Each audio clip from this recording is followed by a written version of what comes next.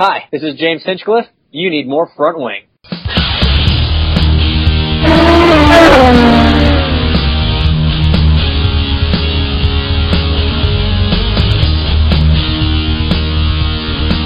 Hello and welcome to another More Front Wing podcast. I'm Steph Wallcraft, joined by my co-editor Paul Dalby, and we've brought More Front Wing contributor John Lingle in on this as well because, by gum, we take a week off and look what happens. All this news breaks and all of a sudden we've got all kinds of stuff to talk about. So we figured that we'd better get a good portion of the team in here and make sure that we can cover as much of this as possible for you in as short a period of time and get everybody all set for the Shell and Pennzoil Grand Prix of Houston coming up this weekend. Looking very much forward to having IndyCar back on the scene. But before we get to that, we got a lot of non-Houston news to cover that's come out in the last couple of days. So let's get to it. Who wants to start on the IMS road course? Let's sort of go through some of the hard facts first, and then we can talk about what we feel about what they're trying to do and the direction that they've gone in some of these things. Of course, we all know that at 4:30 p.m. Eastern on October 1st, which would be yesterday by the time most of you will be listening to this, the presentation was made with many dignitaries in attendance, including Roger Penske, who had nothing but glowing things to say about going back to Indianapolis or going to Indianapolis earlier in the month of May, which may be a surprise to some people, as well as Tony Kanaan, Graham Rahal, Greg Ballard, the mayor of Indianapolis, and of course Mark Miles and Doug Bowles were there as well. And this is what they had to tell us. So the road course race weekend will run from Thursday, May 8th to Saturday, May 10th, which leaves Sunday, May 11th to be the traditional Sunday opening day. The race will be broadcast live on ABC, which will be complimentary to, of course, the Indianapolis 500 also being run on ABC 3 weeks later. 3 weeks later? 2 weeks later. 3 weeks later. 3 weeks later. The entire Mazda Road to Indy will race that weekend, and so that's all four levels of the ladder series will be there running that weekend. The ticket pricing is pretty, possibly in some ways a little higher than maybe some people expected, but still very reasonable. We're looking at $40 to $75 for a reserve ticket for Sunday. That comes to $10 less if you've already got an Indianapolis 500 ticket. It's for general admission on race day. You're looking at $25, and on Thursday and Friday, everything is general admission. Thursday is free. Friday is $20 for general admission entry. So you can do your whole weekend there for $45 if you are interested in doing so.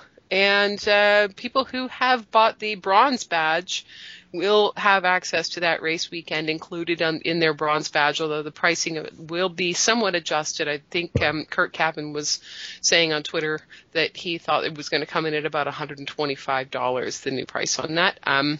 And just a note about the circuit, they've modified.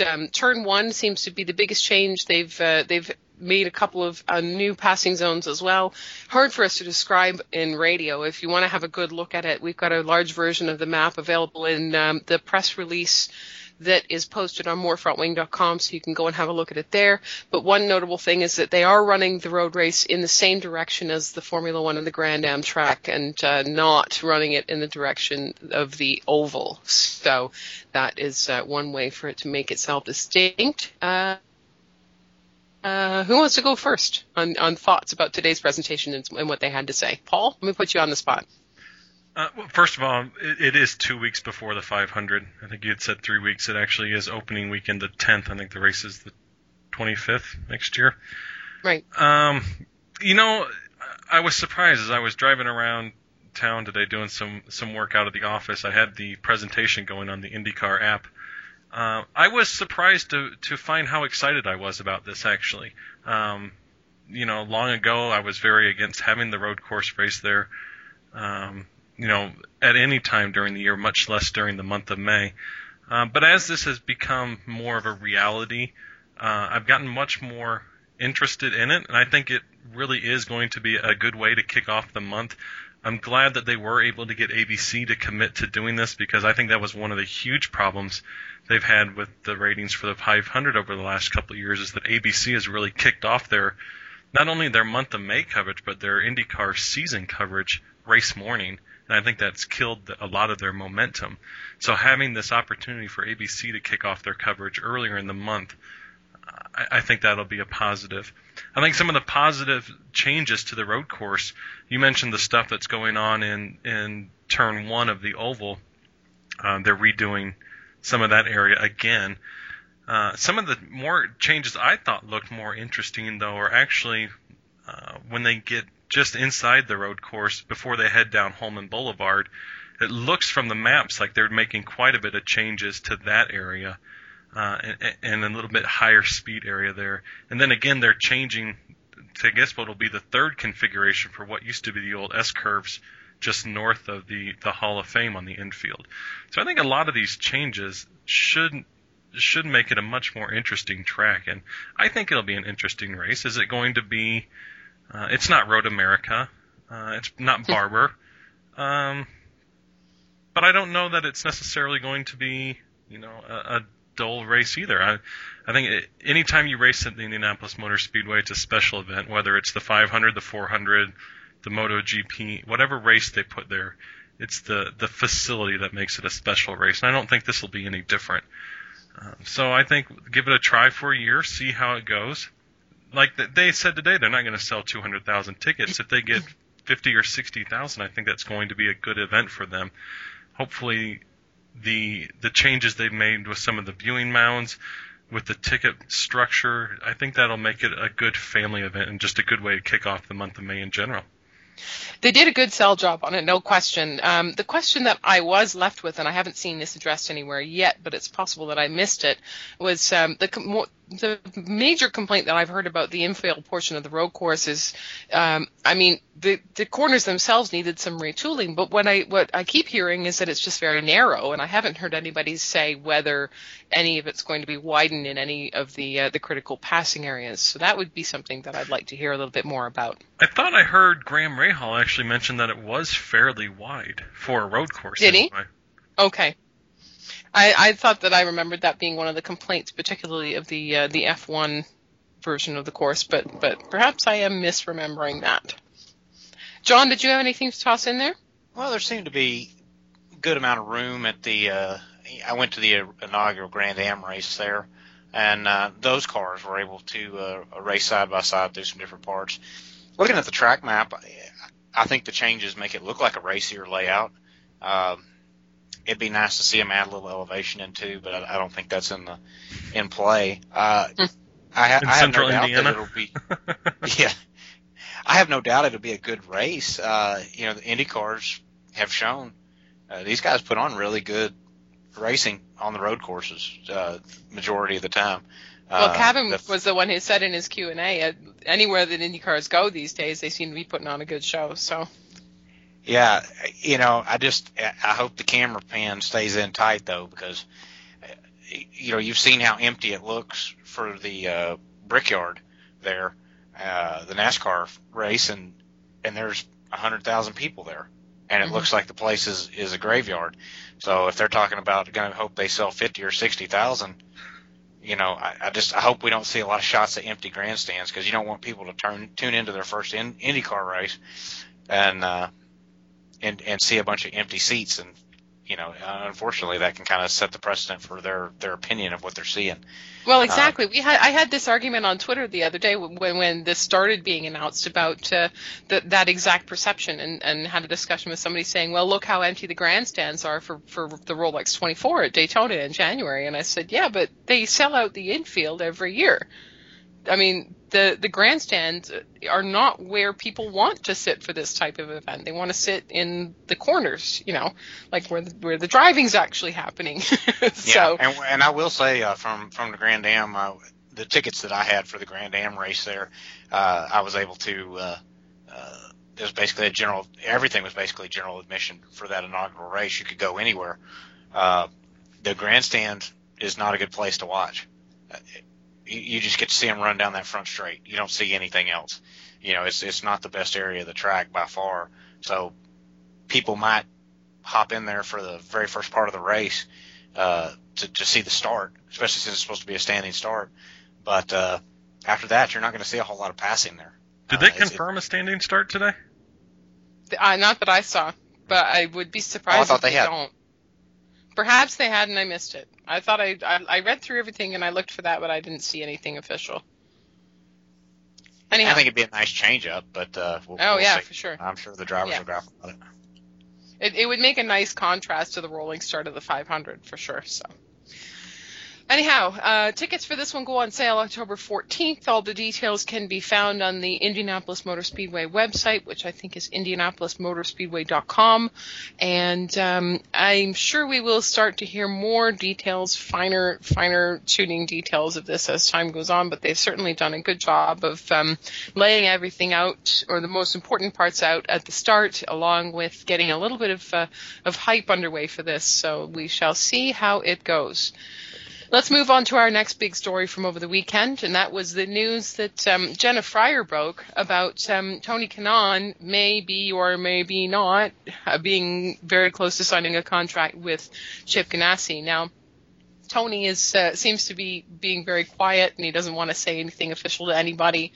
So how likely do we think this actually is that this is coming off? And there are there's a lot of domino talk going on around this too, in terms of sort of speculation that James Hinchcliffe might be ending up in the seat at KV as a result of the money that's being raised for Tony being available to him. And it was also reported that James doesn't have an offer right now from Andretti, but he has an offer from a good team, he says. So it's definitely coming down to crunch time in the silly season. So let's start with the Kanaan stuff, and then we can sort of go into the Hinch stuff. John? You know, to me, they're so intertwined there. Until the ink is dry and I see a press conference with Tony, I think it's likely that the Ganassi deal is what's going to take place. But with Hinchcliffe out there, I know Tony won the title this year, and I know he's a past champion. But honestly, I would have to think that James Hinchcliffe would be the more attractive driver at this point in their respective careers.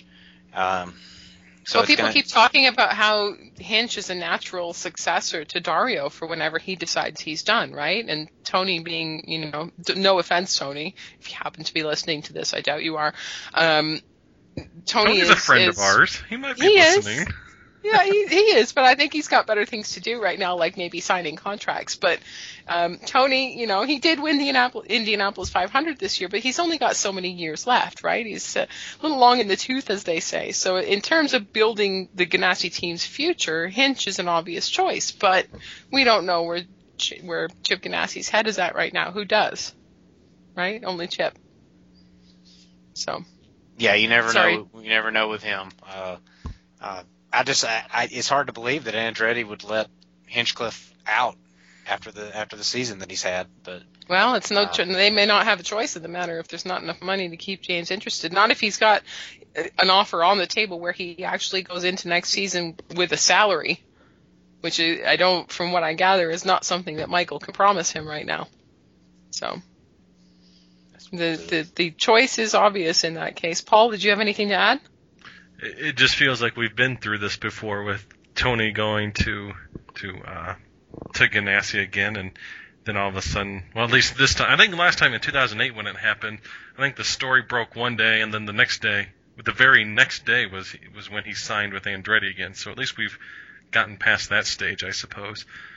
I think Tony at Ganassi is, it's a combination that I think a lot of people should be nervous about in the paddock, because Tony certainly can still wheel a car, and Ganassi still knows how to prepare a car. I think you put those two together, it's going to be a very formidable team. Provided the chemistry is there. The chemistry is more important than maybe anybody would initially think. Well, certainly Tony and Dario have a long history together. Mm-hmm. I don't know specifically how close Tony and Scott are. They've driven together for the last since 2001, I guess, when Scott came to kart with PacWest. I guess I wasn't thinking so much about teammate chemistry as engineering chemistry. Who is it that Tony's got with him at KB right now? I wonder if that person would be available to go with him. Eric Cowden is his engineer. Right. That was with him for a long, long time at Andretti. Then Eric went to Penske to engineer for Ryan Briscoe, I believe, before he came back to KV with Tony last year or this year. I forget which one it was. But I think that was part of what Tony had said all along, is that he wanted to keep as much of his team together as he could, no matter where he was. So it will be interesting to see how many of those people from KV move to wherever it is that Tony ends up when he does finally officially land somewhere. Right. So moving on, the bad news, of course, that came out at 4 p.m. on a Friday, and I'm going to start holding my breath every week at about 3:45 p.m. Easter on a Friday. Other than race weekends, I think it comes on Thursdays then. But anyway, was the dissolving of the partnership between IZOD and the IndyCar Series at the end of 2013. Now, this came as a surprise to absolutely no one. Maybe a surprise in the timing of the announcement, but the timing of the announcement and the, you'll have to forgive me, I'm not sure if this is a word, amicability, with which everything has happened, leads me to believe that there must be a good news announcement coming in the not too distant future about a replacement for IZOD as a title sponsor, and we all know who we think that is. Verizon has shown a lot of promise as a potential partner and has shown some interest in being a potential partner. And so I don't think that one would surprise very many people either, should it happen to come out. Any different thoughts on that, either of you? I think Verizon is the natural successor. They've been a great partner thus far. My only concern with Verizon is what, and of all people to be concerned about, sponsorships is probably not Penske, but what does that do to Will Power's ride if Verizon jumps up to the series sponsorship role? Penske is going to 3 cars next year with Juan Pablo Montoya, of course. That car, as of yet, or at least publicly as of yet, is not funded. Roger's running that one out of his pocket. If Verizon elevates to the series title sponsor, what does that do for the sponsorship directly on Will Power's car? That's the only question I would have, because I don't think there's anybody who doesn't see Verizon as a very good fit, other than maybe from the standpoint of pitting a cell phone company right up against Sprint on the NASCAR side. There's some irony in that situation there, especially since Verizon was a fairly strong supporter of NASCAR, 5, 6, 7 years ago, before Sprint basically came in and kicked them out of the league and they took their money over to IndyCar. Well, that's undoubtedly the motivation behind it, is the opportunity to be sort of a counterpoint to that and have a slightly different cultural presentation to go along with that. And I'm sure that's where that motivation is coming from. As for the sponsorship on Will's car, I'm sure that would be written into the contract somewhere. I don't think that would be allowed to just vaporize without there being some kind of backup plan for that car. Roger Penske simply wouldn't let it happen. But we don't know how long the sponsorship deal is on that car either, so I could be wrong. But it would surprise me if there wasn't some kind of contingency worked into that. Is that something you want, though, is to have the title sponsor of your series as a major primary sponsor on one of the cars as well? Is there a conflict of interest there of any sort? We were talking about that when IZOD was sponsoring Ryan Hunter-Reay after they came in the beginning, and they have run numerous drivers, Ryan Briscoe, AJ Allmendinger, and I don't think anybody's really felt at any point that it was questionable. I remember thinking in the beginning, I don't know if this is such a good idea, but once it happened a few times, it just sort of became, okay, well, this is happening. So, and I never really gave it a second thought. So, I don't know. It doesn't really, especially not if that car is winning races. I would think that Verizon would be pretty happy. With the economic situation that they're in, they just need to be sure that they keep any sponsor that wants to be involved with teams or with the series there. Look at NASCAR when they had plenty of money to turn away sponsorships and started having these non-competing sponsor clauses. That's what ran Verizon, their Penske money from NASCAR over to IndyCar. I agree. It could open up a possibility for the black helicopter folks to, anytime Will doesn't get a penalty for something that they think he should have, to maybe cry foul. But man, if they want to sponsor the series and a car, more power to them. Absolutely. And just in a final willpower to them. Oh, jeez. Wah, wah. You're fired. That's terrible. Just in a final nod to Izod, gotta say that can't blame them for wanting to take a step away, because the Izod period in IndyCar racing, if you really sit back and think about it and sort of check off the boxes, you realize that it's some of the more tumultuous years of open wheel racing, and that's saying something when you're talking about open wheel racing. Think about some of the stuff that's happened under Izod. Randy Bernard was hired and fired. Brian Barnhart restarted an oval race in the rain. And on a less light note, Dan Weldon passed.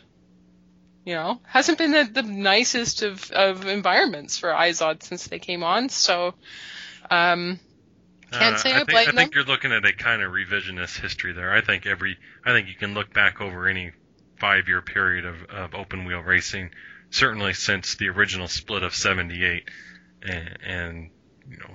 Well, I think we all agree that 2012 was great, but by then I think it was too late. I think the writing was on the wall. Mm-hmm. So, and from the period, when was it, 2010 that Izod came on to 2011, those 2 years were not fantastic. Yeah. What I wonder, the elephant in the room to me is, has Izod been paying for this name sponsorship the last couple of years? They came in with a bang. Had the trophy girls and the advertisement and the TV commercials and all of this stuff, and after year 2, it completely stopped. And their name was still on the marquee, but you started to see a shift in some of the merchandise away from showcasing their name on a lot of the stuff. So I have to wonder if this might have been an empty partnership, kind of like what we talked about with the Indy Lights engine manufacturer and tire quote-unquote partner. I kind of wonder if Izod's, how much, if anything, they've actually been paying these last couple of years. Well, I overheard once in a press room, and, it rings somewhat true, so I'll repeat it, that Izod checked out on lap 12 of Las Vegas. So that could very well be true. I think it would be very reasonable to expect that to be true. So let's just hope that whoever comes in next heralds a more peaceful time in IndyCar racing, and a time when maybe some energy can be focused on growth. That would be a positive. Let's take a look at our next item, our next topic here on our outline, and that is the release of the the Tudor United Sports Car Championship schedule, the combined sports car schedule for 2014. And we have now learned that there are 2 events on that schedule that will be combined with IndyCar. That's the Long Beach, the Toyota Grand Prix of Long Beach, and this one's a mouthful, the Chevrolet Detroit Belle Isle Grand Prix, I think it was this year. And of course, those are both very important events for both series for different reasons. So not a great deal of surprise, but heartening to see that Sports Car is still willing to partner with IndyCar in doubleheader events, because that was a big question mark coming into setting up the schedule. John, I know you're a big follower of Sports Cars. Did you have any observations on that? Well, I think it's nothing but a plus. For both series benefit from it, and I'm glad to see that they apparently, at least on some level, still see it that way. You get the cross-pollination. Sports car people come in and maybe get to see an Indy car that they wouldn't have looked at before, or a Lights car, or a Pro Mazda car, and the same thing with the open wheel folks that come in and get to see sports cars. So, there's really no downside to it. There's so much downtime on these weekends if it's just a single series running. That everybody gets plenty of track time. It makes it a better value for the fans. There's always something going on track, and it's just a win-win. I hope they keep it going.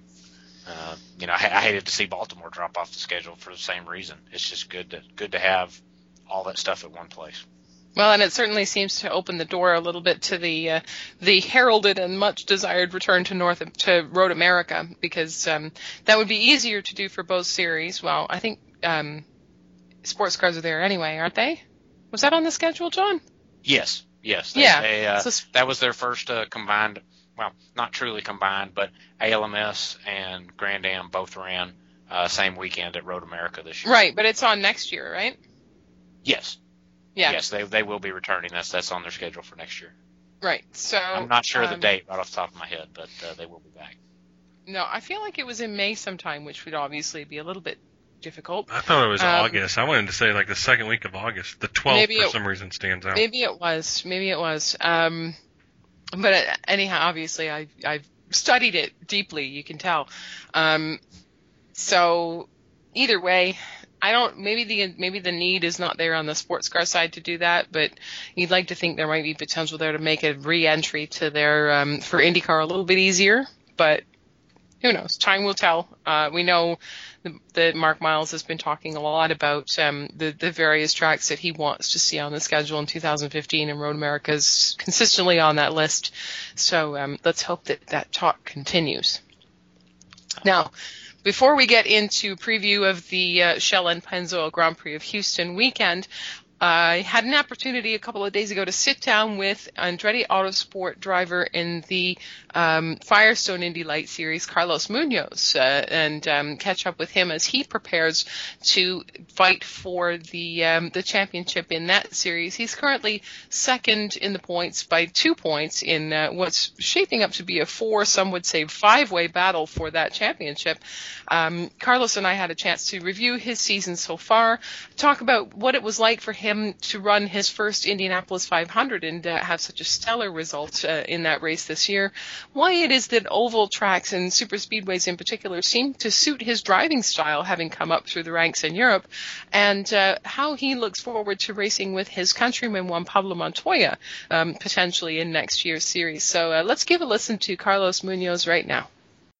Steph Walcraft of MoreFrontWing.com here, speaking with Andretti Autosport driver Carlos Munoz. He's 21 years old, as many of you know, and is a Colombian driver who drives the number 26 machine in Indy Lights and occasionally IndyCar for Andretti Autosport.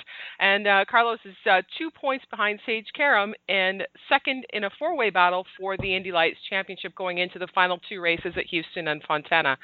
Carlos, thanks very much to begin with for taking some time to speak with us today. Maybe we could start with getting you to summarize your Indy Lights season in your own words and sort of share with our listeners what's happened with you up to this point in the year. Yeah, we started really strong in the championship. We started really strong with triple position in the 3-4 races, 2 wins. After Indianapolis was a really nice race with that finish where I was leading the most of the race. And then we have a little bit of a down in the mid-season. I think the last few races we were not that competitive. In Toronto, we struggled a little bit with the car, but I finished 4th. Then in Mid-Ohio, I did a mistake and I have to go back from last to 4th again. And the last race, unfortunately, I had an issue, and I crashed into the wall in the braking zone. So from that moment, from the last race, I lose my championship leadership. But anyways, it's two races to go. I'm really strong. I'm feeling, to go to Houston. I know I'm really quick on road courses and street courses, so it's gonna be nice. It's been a really nice championship with all these fights with the Smith guys. So we'll see what happens. I think the one who wins in Houston will have much of the championship on his pocket. Right.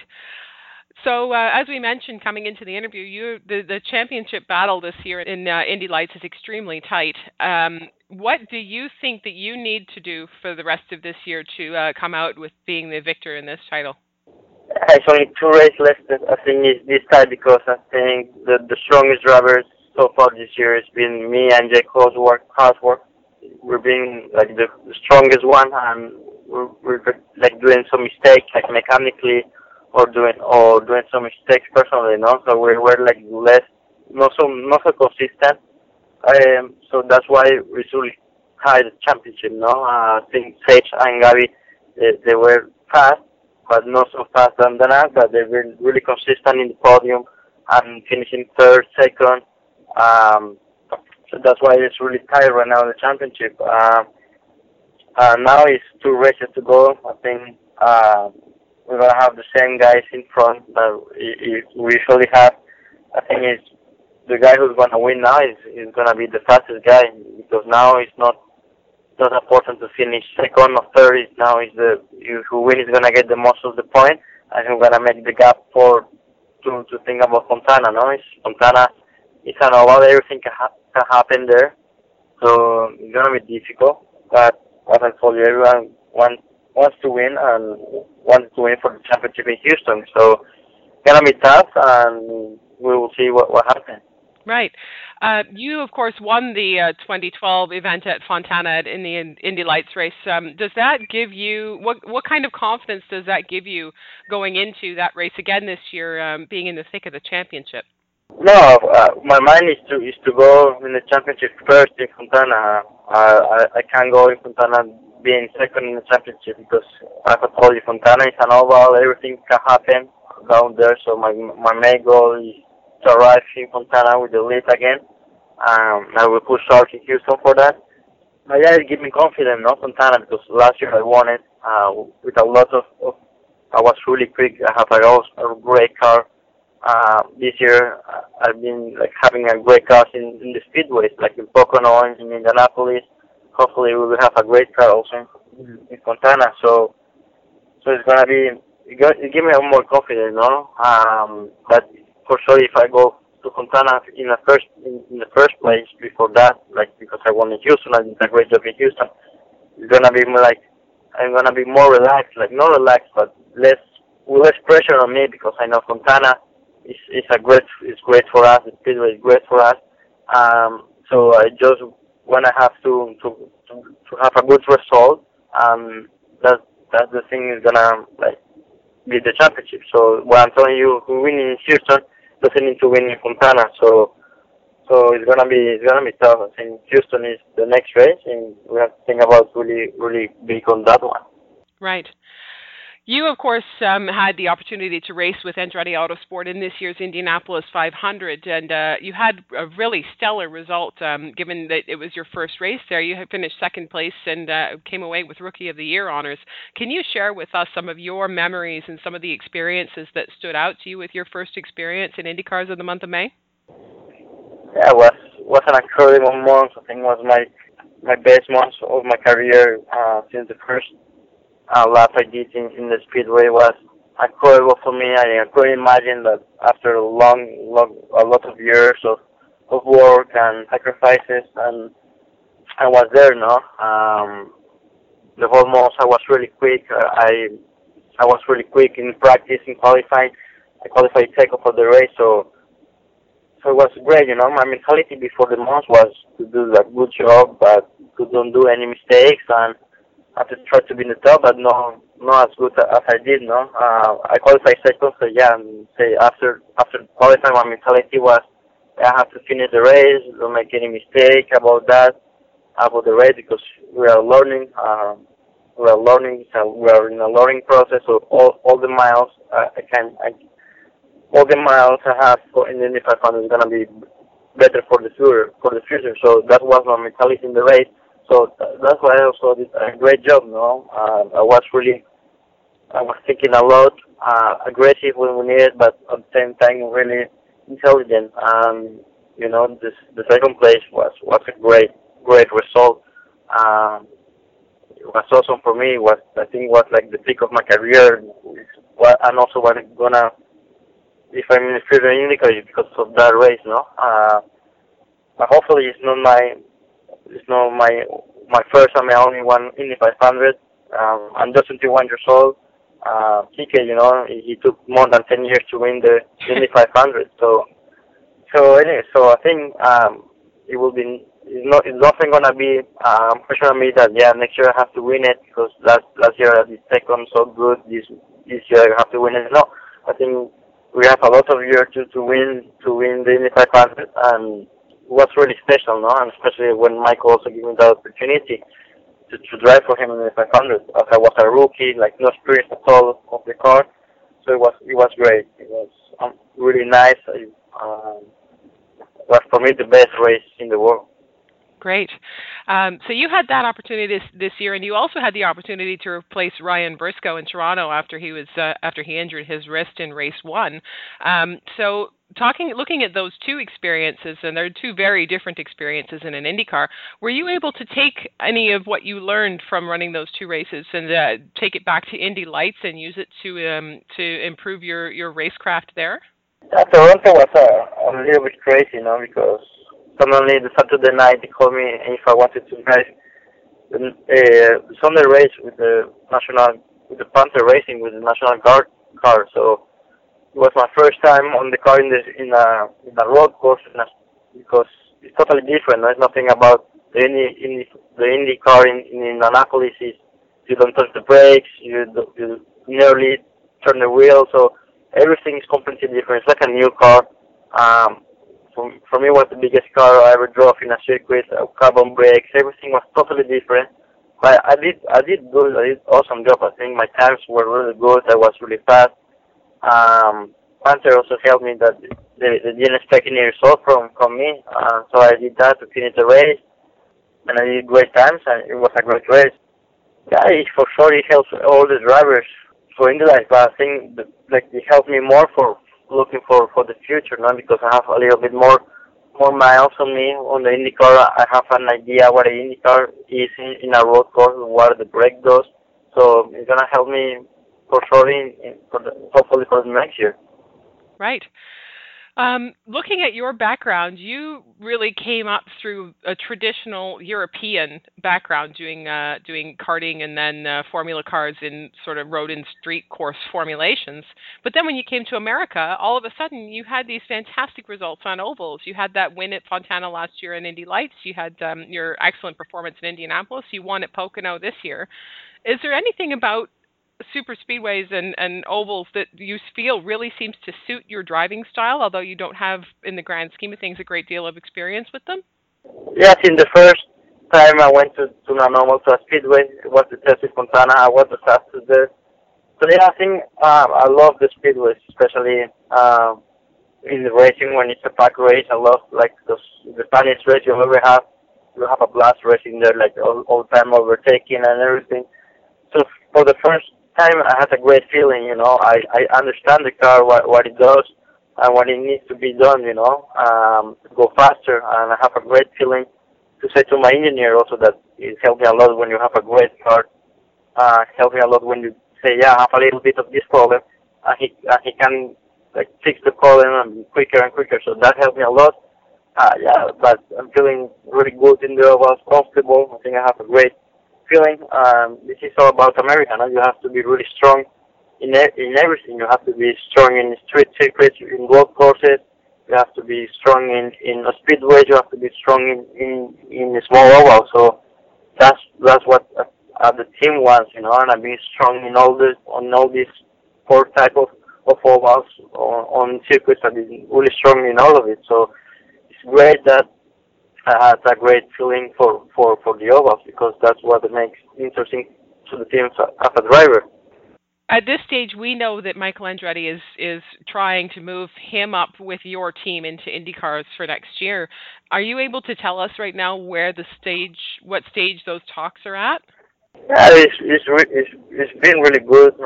We're working a lot. He's helping Michael Andretti. Helping me a lot to find the budget, no, for the next year. For sure, it's really difficult to find it, but we're trying hard. Also from my side, from Colombia and all my team, I have like finding the budget. We are working really hard for that happen. It's gonna be really nice for sure to be next year in Andretti. It's gonna be my 3rd year there. Especially the nicest is gonna be if I'm in that car, no, because it's a winning car. You don't have no excuses that the car is bad or not. For sure, you have to go there and win it. But you know, I hope in November we will have we will decide the future. No, what happened? Maybe also we're thinking about if we don't find the whole budget, maybe we're looking for other teams. But I think we're gonna be clear in November what we're gonna do, and we're trying our best from our side, also for Michael, no. And it's always nice to hear and to read that he wants me in the team, and he's working on that. So that gives me a little bit more confidence and to push a little bit harder in these last two races to win the championship on the Indy Light. Well, and that brings me to my next question, which is how important is winning the title to making that deal work out? That sponsorship money that you would get from Mazda for winning the title would make a big difference, I'm sure. For sure, this is going to help a lot all the drivers, you know. But what I read, the prize money was much less than the previous years, you know. So that's something going to give you even the 10% of what you need, no. So of course, this less than 10% it will help you to move up, no. But it's not the end of the world if you don't win it. But it's gonna be nice, you know. Like you have no excuses to move up if you win the championship. You will none of the teams are gonna put you the excuse that you didn't win the Indy Lights title. So that's what my aim for. And all my year I was preparing to the Indy Lights and concentrated in the Indy Lights and the Indy 500. When I came second, I said, my main goal this year is still to win the Indy Lights championship. I'm gonna concentrate on that. So that's what I'm doing, and I want to do it, you know. So for me, for my part, it's gonna be awesome to win the championship, and as I told you, there's no excuses to move up. But as I did so good in Indianapolis, maybe that gives me a little bit more margin if I don't win it, no. But I want to win this championship, and as I told you, it's not the end of the world if I don't win it, because this year really is a lot less, like the Mazda prize money they give you to move up. So yeah, but everything helps in this world, and for sure it's gonna help me a lot this prize money. One final question for you, and this one comes back to your roots in Colombia. And of course, we've learned recently that Juan Pablo Montoya is going to be racing for Team Penske in IndyCar next year. And I just want to get a sense from you of how that feels to you. He was always an example. He's the world example for me and for a lot of drivers when we were a small Colombian driver, you know. That's why when he was in Formula One or IndyCar, it was a big boom in Colombia about motor racing. So he was a great driver for me. He's been so far the greatest driver Colombia ever had. And as I said, he's great for IndyCar. That he's back. He's a big name. IndyCar needs this, you know, needs this kind of driver to come back here and give it that publicity that to go again of the golden age of the IndyCar. As a Colombian perspective, also it's completely good. It's like really, really good for Colombia, you know, give you publicity. He's really popular in Colombia because he's been the only Colombian driver to win a Formula One race of the Indy 500. So it's bad for us, and for sure the race on the TVs in the IndyCar and televisions and news and everything is gonna be like much more bigger. Like he's in IndyCar, and IndyCar will blow up a lot with that, especially in Colombia, and hopefully I will be next year in IndyCar, so it's gonna help me a lot to have his publicity and at the same time I'm racing there now. So it's great for sure. He's a great driver. He has a talent that not a lot of drivers have it. He will be fast in the first moment he's gonna go in that car. So it's gonna nice to see him. And yeah, and I grew up like as an example. He was an example of me, and I always said I like his driving. His drive and everything. And never, even in my dreams, I couldn't imagine I'm gonna. It's not sure, but I'm gonna race for him with him next year. You know, when I see the pictures when I went to see him in the last race when he in his IndyCar career was in Fontana. I was there. I went to see him, and you know I was seeing the picture last week, and I said, whoa! I have the opportunity maybe next year to race against him. So So yeah, it's nice, and it seems like all the work you have done since we were 7 years old, all the sacrifices, all the good moments, the bad moments, suddenly they're paying off, no? Absolutely. Very well said, Carlo. Thank you so much for your time, and best of luck to you through the end of this season, and I hope that next year we'll see you in IndyCar. Yeah, hopefully. Thank you very much for your time, okay? Thank you very much.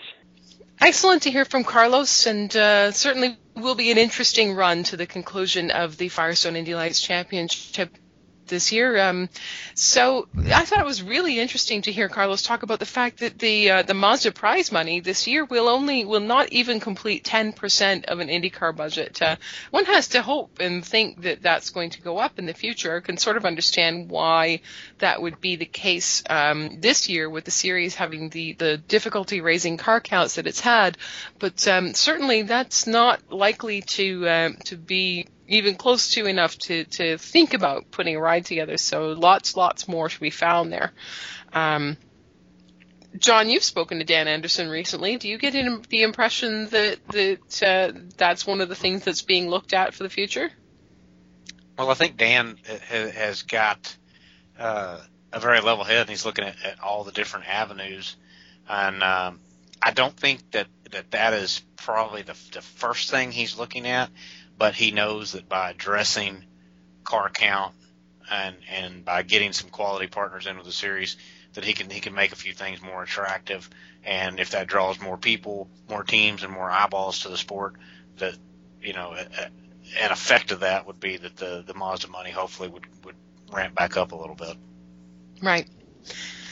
So now I think we're ready to take a look at the Shell & Pennzoil Grand Prix of Houston. John, you are a native of Houston, and so you had an opportunity to put together a little bit of a preview for us for morefrontwing.com, and that is now posted. It went up on Monday morning, and so maybe you can sort of bring us up to speed on the history of open wheel racing in Houston, and we can launch from there into a chat about what we expect to see this weekend.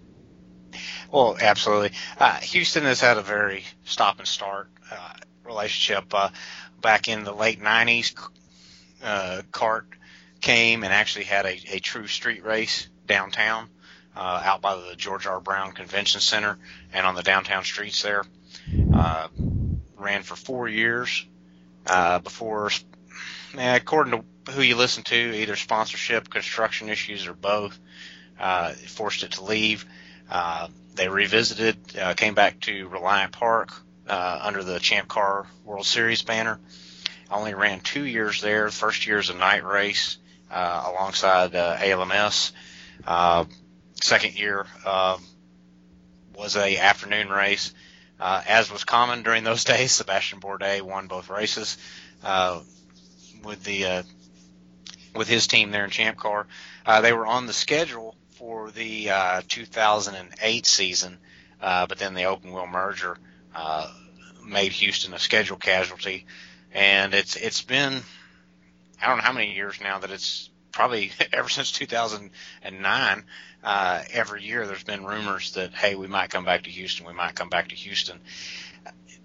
The caveat always being that they got to find a title sponsor, and they seem to have that in spades now. I mean, we went from the last year of the Champ Car World Series running unsponsored as the Grand Prix of Houston to this year we have the Shell & Pennzoil Grand Prix of Houston presented by the Houston Honda dealers, contested at the MD Anderson Cancer Center Speedway. So we've got a title sponsor, a presenting sponsor, and a track sponsor. So it looks to be healthy. It's getting some good promotion down here. They've had TV ads, billboard ads. The event promoters have run a bunch of calling them pit parties throughout town. Lined up some charities for some different events. They've brought back the Miss Grand Prix contest, which was something that Champ Car did. I think they did it at, if I remember correctly, they did it for all of their events, kind of a pageant, beauty pageant type deal. So they brought that back. They've got a couple ladies that they've selected for that, and they seem to be going the right way about promoting it. And so it looks like if scheduling holds up, that this could end up being a recurring event. Obviously, everyone here kind of groaned whenever we heard that the rumors that it'll come back in August next year, which anybody that lives in Houston will tell you, no one wants to go anywhere in Houston in August. So I can only hope that that's not correct. IndyCar, if you're listening, please do not schedule this event in August next year. Right. So also worth noting is that this is our third and final doubleheader weekend of the season. I think they're using another cute little slogan for that too, aren't they? H-Town doubles down or something like that? Yes, that's on the television commercials that they've got, which they actually have got some street racing that they picked for the commercials, so they knew their audience and they understood their event. And that's the slogan they've been using, and it's on the billboards too. Is H-Town doubles down. The print ads obviously are featuring Elio Castroneves' car with the Shell and Pennzoil colors. So it's been good to see. A lot of people, I've run into people talking about it through town here. So I think it's got a good chance to have a good turnout. Sounds good. So just because it's a new track, let's give you some statistics here. We've got a 10-turn course that is 1.683 miles in length. And, of course, with the doubleheader, we've got 2 races that are going to be 153 miles, 90 laps each. Presuming we stay with the same plan that was in place for Toronto, we're looking at race 1 being a standing start. Let's hope it goes better than last time. And race 2 will be a rolling start. And, should be very fun, very interesting. Looking very much forward to getting down there and covering that race. It'll be John and I both on the ground there in Houston, bringing you as much coverage as we possibly can from all corners of the track. And, of course, our coverage this weekend, just another chance to get our charity plug in here, is to raise funds for the Dyslexia Institute of Indiana, which is the second in our 3 charity series that's been set up by our sponsor. We go down, we get you coverage, and in return we ask that if you enjoy it, you please send a donation to the Dyslexia Institute of Indiana. You will find them at diin.org, and there's a donate button on their page. You'll also see banners on our pages with our coverage that you can click on to get you there as well. Your support would be greatly appreciated. And we also have finished up our auctions that of the items that Justin Wilson very generously donated to us and raised well over $300 for the Dyslexia Institute of Indiana through those. So that was very exciting to add to our pool as well. And we're looking forward to getting down there and keeping that going throughout the weekend. So just looking back at some of the statistics, we have some names on the past winners list, but that was from the downtown course, so it doesn't really apply here. You can see Dario Franchitti and Jimmy Vasser among the winners' names on that one, but it's not really the same thing. If you're looking at the 2006-2007 Champ Car run, that was more or less the same course. John mentioned that Sebastian Bourdais won both of those events, but if you look a little further down on the list, you'll see that the 2007 pole in the current track record is held by none other than Mr. Will Power. So do we think that gives these two that experience and that success here an advantage over the competition going into this weekend? Paul, why don't we let you talk a little bit? Thanks. They've driven a lot of miles since 2007, so I don't know that having driven on the track for, probably 4 hours over, the course of 3 days, 6 years ago now, I don't know that it really is a huge advantage this far removed from that. I think if Justin Wilson, Sebastian Bourdais, and Will Power, if they go out there and they run really well, it's because they're awesome drivers, not because they ran here 6 years ago in totally different cars. I just don't see that having much of an effect, to be quite honest. Fair enough, John? Well, I think one of the main things to watch here, and for those that are curious, the drivers that have driven this in Champ Car were Sebastian Bourdais, Graham Rahal, Justin Wilson, Will Power, Oriol Servia, and Simon Pagenaud, who've all been out here. Back in 2007, Bruno Junqueira called this the roughest racetrack that he had ever ran because it's the parking lot for Reliant Stadium where the Texans play. So it's a concrete parking lot.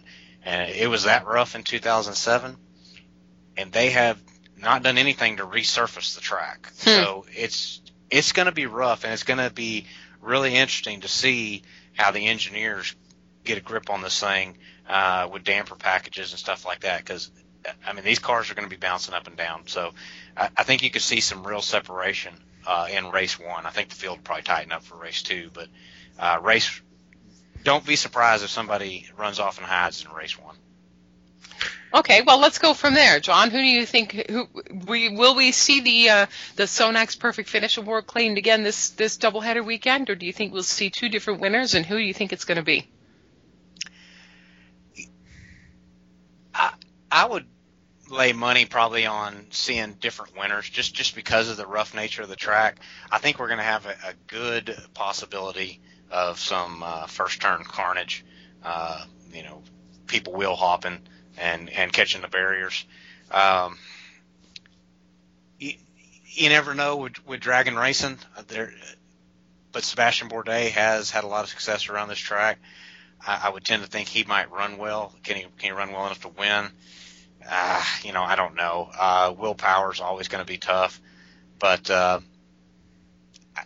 honestly, I think in race 1, I think Simon Pagenaud is going to be the guy that's going to come in. He just seems to have such a good grip on the street course setup. He's got a little bit of experience here before on this layout, and he's just so good on street courses to begin with. So if anybody was going to sweep this weekend, I'd think it would be Simon. Paul? Well, I'm going to stick with the hot hands. I'd say Scott Dixon's going to be very tough again this weekend. He also seems to have the street courses figured out. He obviously ran very well at Toronto. Has run really, really strong since Pocono, pretty much every race weekend since then, even when he was taken out at both Sonoma and Baltimore. So I would definitely say he'll be a factor for one of the races. For the second race, it sounds boring to take another favorite after I took Dixon, but I don't want to bet against Will Power. I think that now that he's got his monkey off his back from a few races ago, I think he's going to be back, and he's going to be no holds barred now that he really has no shot at the championship. He's just going to go out, be aggressive, and try to get the points away from the target guys, really. I like Simon a lot as a pick. If you're right, Paul, and Scott has a lot of success this weekend, Elio Castroneves might find himself in big trouble. We saw at the doubleheader at Toronto that when you get one guy who's got the weekend pretty well tied up, that's 100 points on the table right there. And I think it's just about 50 that Dixon is behind Castroneves right now. So this championship is not buttoned up yet. I wouldn't be surprised either to see Dixie come out with the other one of these races and close that gap up a bit and give us a nice, exciting finish for Fontana in a couple weeks.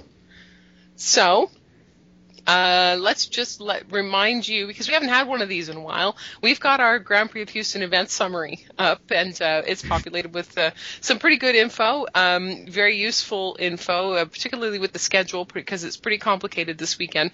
I think this is the first doubleheader in the year where they haven't had the same start time on the 2 different days, so that kind of mixes everything up in terms of what falls where. So we've got that all sorted out for you. We've got the weather forecast, we've got the pre-race point standings, all those statistics that we were talking about earlier. All that stuff is right there in one place, so please do check it out. I actually forgot to put that at morefrontwing.com/event summary. Gosh, I gotten rusty. So I'm going to run and do that to make sure it's done before this podcast goes live so that you can go to morefrontwing.com/event summary and find that from any computer or device at any time you might need it. We always strive to update it as soon as we possibly can. And so, Paul, that means that you're on duty on Saturday night to make sure that we can get the points updated before we get into race 2. Okay. Yeah, because we got to do the best we can for our listeners and our readers at home, as we always do. So, With that, I think we've covered everything, and we're ready to call it a night. Unless either of you has anything to add that I've missed that's glaring. I think we've pretty much covered it. Yeah. Okay. Great. So, some group of us or another, we don't know exactly who yet. It won't be me because I'm unfortunately on a different assignment next week and I won't be available. But I think Paul and John and maybe a guest or two will be available next week to wrap up the Grand Prix of Houston and begin to look ahead to the season finale at Auto Club Speedway in Fontana. And so with that, we'll call it a night. Thank you all for listening. And remember, if you need IndyCar news and views, get a grip with More Front Wing.